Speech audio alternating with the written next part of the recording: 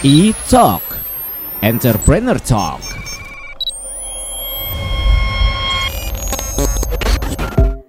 Halo Pop Lovers, E-Talk hadir lagi bareng Abi Zaki pastinya yang punya selalu tamu-tamu spesial untuk diajak ngobrol tentang bisnis. Wah, seneng banget nih. Kali ini di line telepon akan ngobrol-ngobrol sama seseorang spesial. Ada Mas Yanuar Ilmawan Susanto selaku Direktur Operational and External Relation dari Matoa Indonesia. Halo Mas.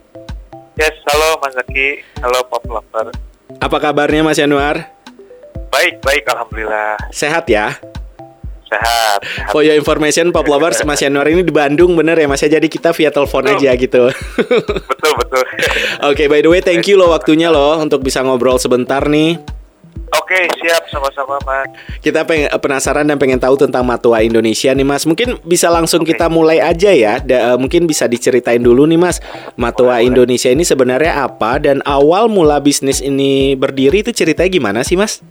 Oke, jadi Matoa Indonesia ini untuk Pop Lover semua yang belum tahu, Matoa Indonesia ini kita suatu brand industri kreatif lah ya. Kita ini produk fokusnya tuh jam tangan kayu. Kenapa sih bisa jam tangan kayu gitu ya? Kalau sekarang sih kayaknya udah nggak asing lagi. Betul. Teman-teman semua mengenai jam tangan kayu, tapi memang bisa disebut dulu tuh Matoa Indonesia lah yang menginisiasi atau apa itu yang pertama kali ada pelopor lah. Yes, betul. Oke. Disebut seperti itu. Apa sih jam tangan kayu dulu? Kita nemuin 3 isu sih sebenarnya Mas. Oke. Isu pertama nih, pada saat itu kita tahun 2010-an ya. Tahun 2010-an itu kita memang research pengen bikin something yang bisa ditanya sama orang deh. Awalannya gini, kita bikin produk bukan what-nya. Jadi dari why-nya. Kenapa produk ini bisa ada gitu. Pada tahun 2010-an itu sepengetahuan saya dan teman-teman semua, ini belum ada industri jam tangan. Kenapa? Karena untuk bikin industri jam tangan itu jalurnya agak rumit. Investasinya juga besar. Iya betul. Dan industri jam tangannya pun belum ada gitu. Isu kedua itu kita ngelihat ini sih Mas, kita ngelihat para pengrajin di Indonesia sebetulnya outputnya bagus-bagus gitu. Tapi pada saat itu kan sebetulnya output bagus, kalau marketnya tidak sebanyak yang kita harapkan ya akhirnya ya kesannya satu, jadi kalau nggak eksklusif ya kemahalan gitu. Iya betul. Nah itu isu kedua. Nah isu ketiga ini kita tuh pengen memaksimalkan kembali atau memaksimalkan juga kayu-kayu daur ulang itu Mas. Jadi limbah-limbah kayu kita tuh pengen maksimalkan dan dijadikan sebagai barang-barang yang bernilai jual tinggi gitu Mas. Akhirnya lahirlah Matoa Indonesia ini. Yes, 2010 itu ya Mas ya? 2010 kita first debut tuh. Saya lupa Mas, kalau nggak 2011, 2012. Jadi kisaran 2010 sampai 2012 akhirnya berdirilah Matoa Indonesia. Kalau ngomongin tentang konsep bisnisnya sendiri Mas Yanuar, ini langsung B2C apa gimana? Apa ada B2B-nya Mas? Dulu sebetulnya sampai sekarang B2C sih. Jadi memang kita direct ke customer. Dari pertama bahkan jualan pertama tuh kita first debut tuh direct ke customer, kita buka pameran dulu. Oh serius? Di Jakarta kita buka event. Waktu itu eventnya juga kita pilih yang sesuai market kita. Ya direct tuh langsung ke customer. Sampai sekarang pun sebetulnya direct langsung ke customer. Jadi customer bisa langsung beli ke website kita.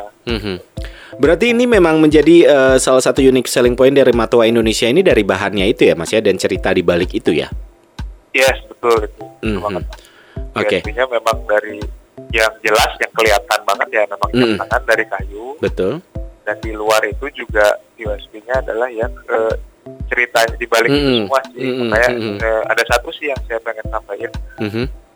Dulu tuh pas research juga kita kepikiran gimana sih caranya pengen compete sama market luar atau pasar luar negeri gitu ya. Ya pakai yang mereka nggak punya gitu. Jadi culture atau budaya. Oke. Dan berarti ngelihat sampai sekarang Matoa Indonesia ngelihat peluang bisnisnya semakin gede ya Mas Yanuar? Peluang bisnisnya ya sebetulnya gini deh, kalau ngelihat peluang bisnis sebenarnya kalau misalkan dilihat dari data sales ya, data sales kita tuh dari awal kita first debut masih banyak Mas, karena Indonesia sendiri aja masih berapa juta orang tuh Mas, banyak banget itu tuh belum semuanya belum semuanya tahu Matoa gitu. Berarti masih banyak yang bisa dijangkau nanti sama Matoa Indonesia gitu ya Mas ya.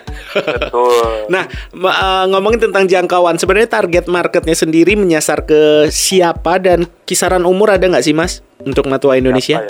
Kisaran umur yang tadi saya sebut sih, fantasinya 17 sampai 30 lah. Tapi lucunya, bukan lucu sih, bagusnya sampai sekarang memang segmentasinya tetap kita set seperti itu ya. Konten segala macam kita set seperti itu, tapi segmentasi kita tuh sebetulnya melebar Mas. Sampai ke yang tua-tua juga ada yang tua-tua, sampai yang umur lebih dewasa Mas, dewasa maksudnya. Kita beli. Di bawahnya pun ada yang gitu. Berarti makin luas jangkauannya untuk siapa yang suka dengan Matoa ini gitu ya. Betul. Mas Yanuar, kita akan break sebentar ya Mas ya. Untuk abis ini kita akan balik lagi ngobrol tentang Matoa Indonesia. Stay tune Pop Lovers. E-Talk, Entrepreneur Talk.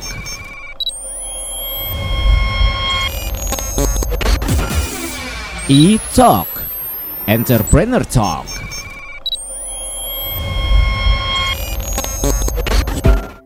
Oke Pop Lovers, masih lanjut bareng Abizaki nih. Lagi ngobrol seru sama Mas Yanuar Ilmawan Susanto dari Matoa Indonesia. Mas, kita lanjut ya obrolannya ya. Kepotong sebentar nih. Tantangan apa sih Mas yang Mas Yanuar dan teman-teman di Matoa Indonesia alamin untuk membangun dan menjalankan bisnis ini? Tantangan paling besar itu adalah di awal ya Mas. Di awal tuh gimana cara kita untuk bisa bikin orang ini customer atau market kita ini yang anak muda ini bisa menerima jam tangan kayu gitu. Makanya yang kita bawa konten-kontennya segala macamnya tuh ya masuk ke marketnya mereka. Makanya mereka bisa menerima, itu sih simpelnya kayak gitu tantangannya. Nah, kalau ngomongin tentang pandemi yang berdampak sama semua orang nih Mas Yanuar, kalau Matoa Indonesia gimana bisnis selama pandemi Mas? Alhamdulillah kita masih bisa survive. Alhamdulillah, itu yang paling penting. Iya. Survive ya, bukan ya enggak meningkat enggak gitu. Survive aja. Survive itu paling penting saat ini sih. Betul. Jadi pada saat pandemi ini kita sangat meminimalisir kan kalau orang-orang perusahaan lain kan banyak yang kena layoff.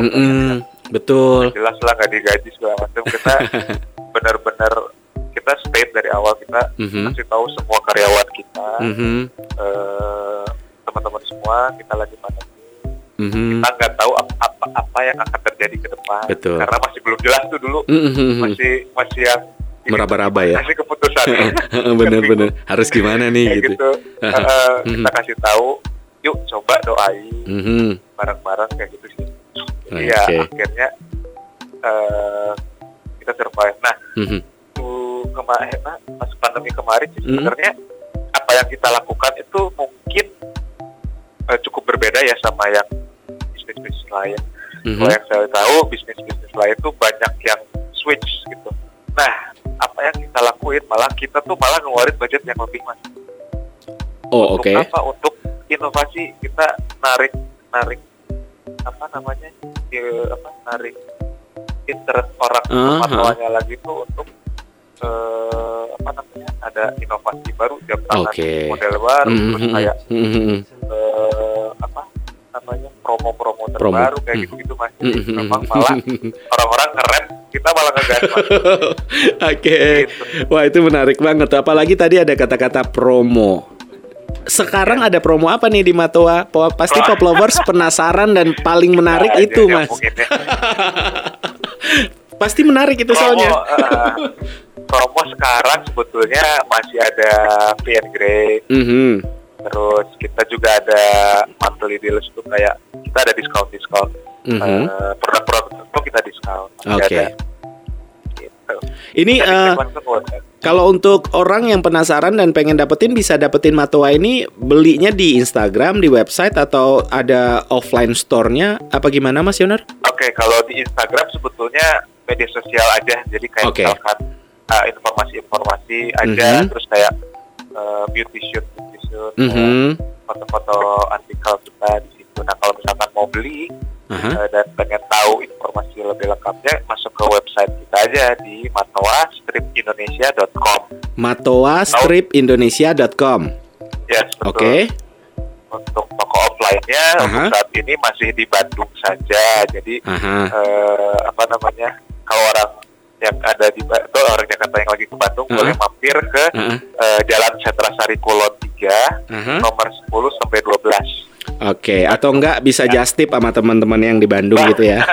Boleh. Kalau untuk e-commerce gimana Mas Yanuar? Udah ada kah? E-commerce sudah. E-commerce kita ada di Shopee, Tokopedia, Shopee, Lazada dan Blibli. Oke, jadi memudahkan untuk pop lovers ya di seluruh Indonesia untuk memiliki Matoa Indonesia. Wah. Ya, untuk yang suka dapat cashback. Iya. Gitu aja. Anak kekinian banget tuh nyari cashback. Betul. Oke, target ke depan dari Mas Yanuar dan tim di Matoa Indonesia untuk ke depannya seperti apa sih Mas pengennya? Untuk ke depan ya sebetulnya kita tuh punya campaign ya untuk kita sendiri di internetnya kita tuh pengen di stage sebagai watchmaker gitu Mas. Oke.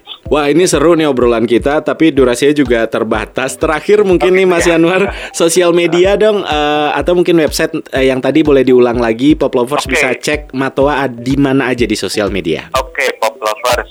Untuk yang pengen tahu tentang Matoa, ke Instagramnya Matoa di matoa_id atau websitenya Matoa itu di matoa-indonesia.com.